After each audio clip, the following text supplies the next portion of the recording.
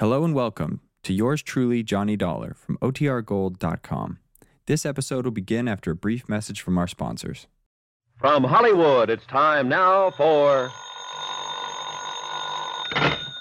Johnny Dollar. Have you found Donald yet, Mr. Dollar? Have you been...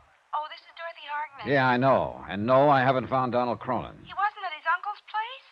Johnny, you must find him. Talk to him. Talk him out of making the trip to Egypt. Dorothy. If he does, he'll die. His uncle will see to it that he dies. Look, Dorothy. You must find him and stop him. I'm afraid it's a little late for that. What? He took off on a direct flight to Egypt early yesterday. Oh, no. Has at least a 36-hour start, at least. Johnny, you must go after him. On the first plane I can get to Cairo.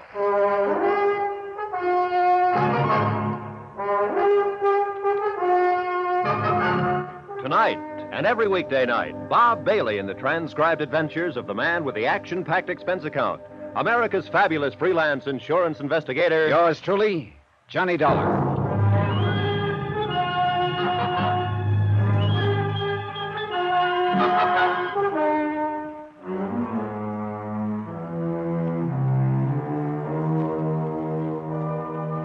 From Special Investigator Johnny Dollar to Inter-Allied Life Insurance Company, Crutchfield Square, Hartford, Connecticut. Assignment, The Curse of Kamashek Matter. Expense account continued.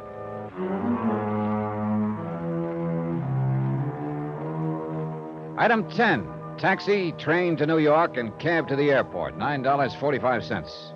Item 11, round-trip plane fare to Cairo, Egypt, $1,305.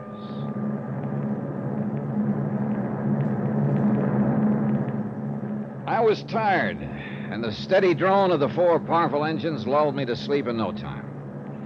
I think I might have slept most of the way to Paris, which was to be our first stop, except for hunger pangs and the appropriate ministrations of a very attractive stewardess. Usually on such a long flight, I try to make friends with everybody aboard, just to shorten the trip. And I did this time, except for one man who sat 4 or 5 seats behind me. He was a rather hefty individual, dark-complexioned, about 30, I'd guess, who didn't budge from his seat during the entire flight.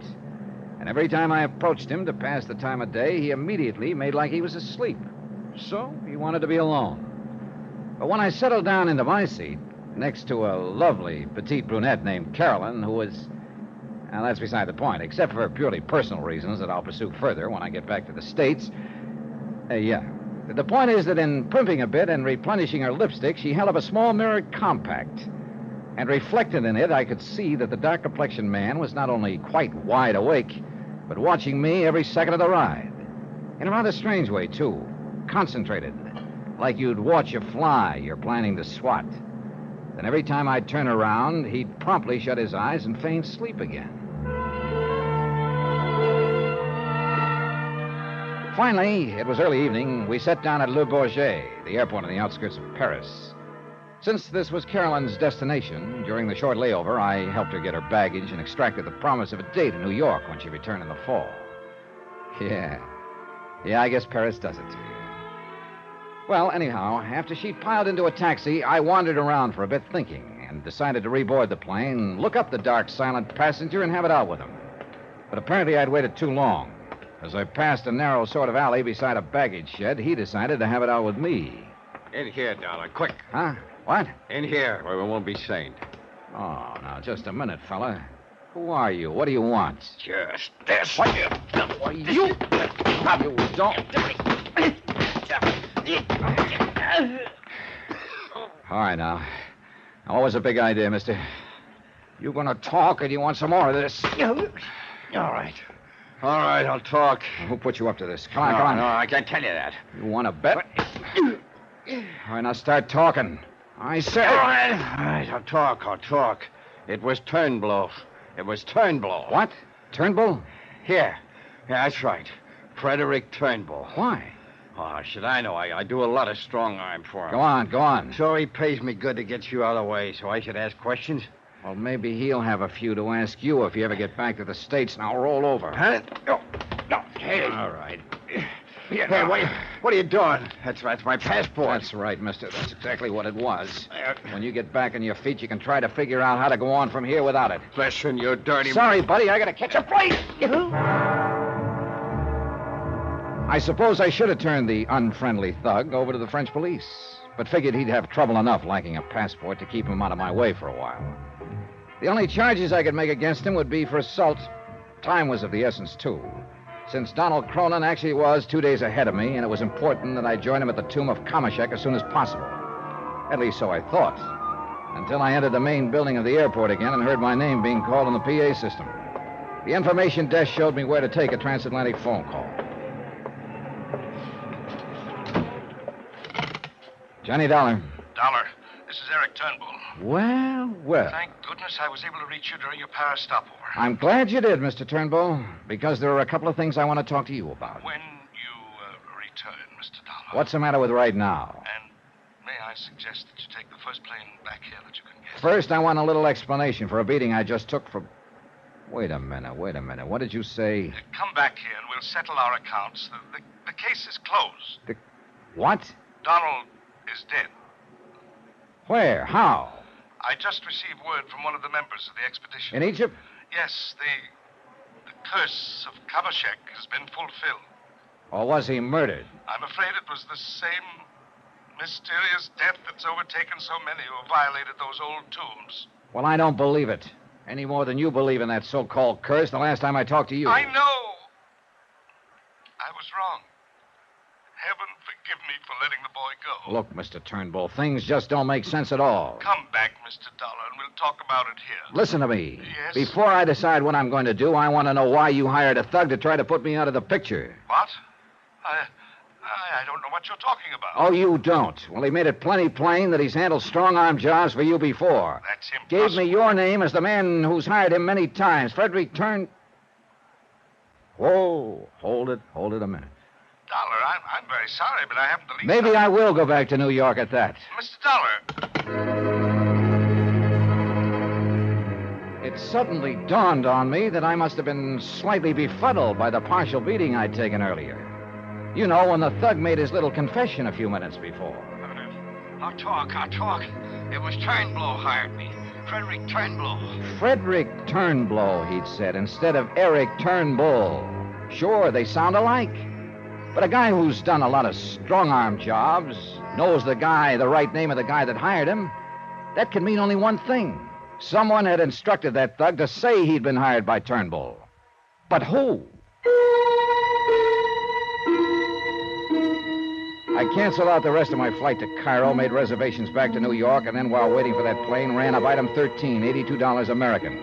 On phone calls to whomever I could dig up among the Egyptian government authorities who'd been overseeing the excavation of Kamashek's tomb. What little I learned was pretty much summed up by the British doctor who'd been a member of the expedition. Very mysterious, Mr. Dollar. You see, because of the superstition about violating the tomb, only 2 of our people even touched any of the bones we found within it. Yeah? And incidentally, that is all we found. The tomb had been thoroughly ransacked by thieves, probably centuries ago. Yeah, but you were saying, Doctor. Oh, yes. Only 2 touched any of the remains. One was a native carrier, as soon as the bones had been properly sprayed where they preserve it in. Uh-huh. And the other was Donald Cronin, who, for some reason or other, wrapped up the bones and sent them by air to his uncle, Mr. Eric Turnbull in the United States. Oh? Well, go on. Well, that's really all, Mr. Dollar. Except, of course, that both of them have died of some strange malady that the authorities have not been able to determine. And that's why the tomb has been officially closed again. Hey, listen, tell me something. Could the bones have been accessible to anyone before those 2 touched them? Yes, to anyone in the party. Well, now, don't tell me that you suspect... Oh, listen, mister, I don't know what I suspect.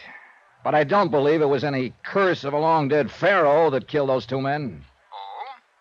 Even in view of what happened to those who entered the tomb of Tutankhamun for some years ago, and then the tomb of King... Look, tell me this, will you?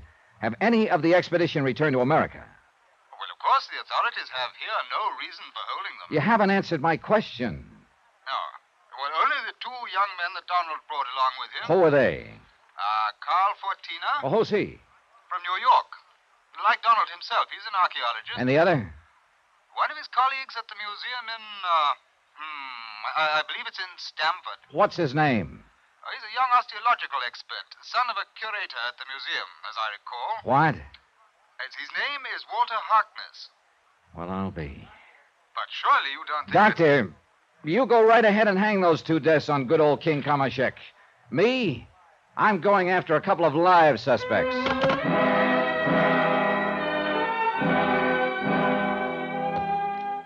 There was plenty of time before the New York plane for a quick look for my heavy-handed pal in the alley where I'd left him.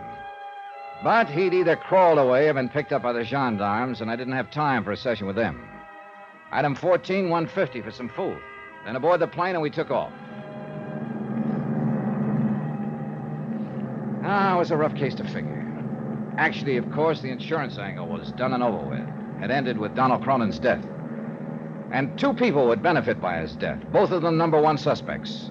One, his uncle, Eric Turnbull, who would now take over the $1 million estate. The other, Dorothy Harkness, who would gain a big chunk of life insurance money, along with the museum, of course, that her father... Who hold everything? Her father, Adam Harkness, who opposed her marriage to Donald, who looked on him simply as a source of income for the museum, who... Hold everything is right. There was the son, too, Walter Harkness, who ducked back to the States the minute Donald died. How did he fit into this? Believe me, in spite of all the talk in it, the belief in it, the one thing I was sure had nothing to do with the whole matter was the curse of Kamashek.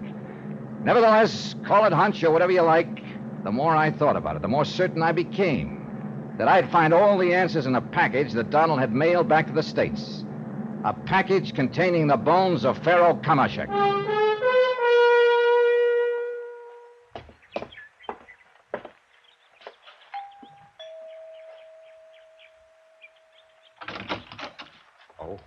Mr. Dollar. Hello, Haskins. Mr. Turnbull, then? Yes, and I'm sure he wishes to see you. It's a frightful thing about Master Donald, isn't it, sir? How does Mr. Turnbull feel about it? Terribly broken up, sir. I'll bet. Oh, but please come in. He's in the library. Thanks. He just received a package the poor boy sent to him before he... Wait, Haskins. Has he opened it yet? He was examining the contents when the doorbell... Good heavens. Mr. Turnbull. He's fallen from his chair, Mr. Dollar. Mr. Dollar, he's... Oh, no. Yeah, Haskins. He's dead.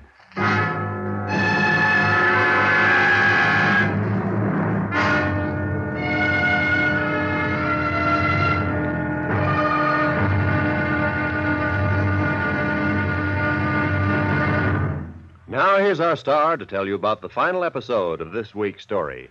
Before I do, please let me thank you for the letters you keep sending us about the program. So many come in every day that it's become quite a chore to answer them, but you know something? I love it.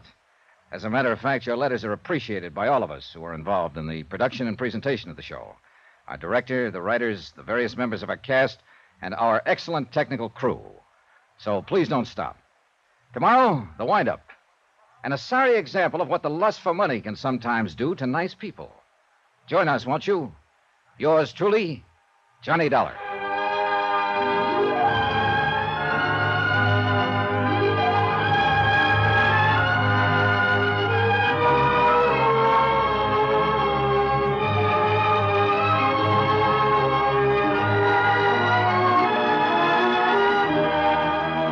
Yours truly, Johnny Dollar, starring Bob Bailey, is transcribed in Hollywood. It is produced and directed by Jack Johnstone, who also wrote this week's story. Be sure to join us tomorrow night, same time and station, for the next exciting episode of Yours truly, Johnny Dollar. Roy Rowan speaking.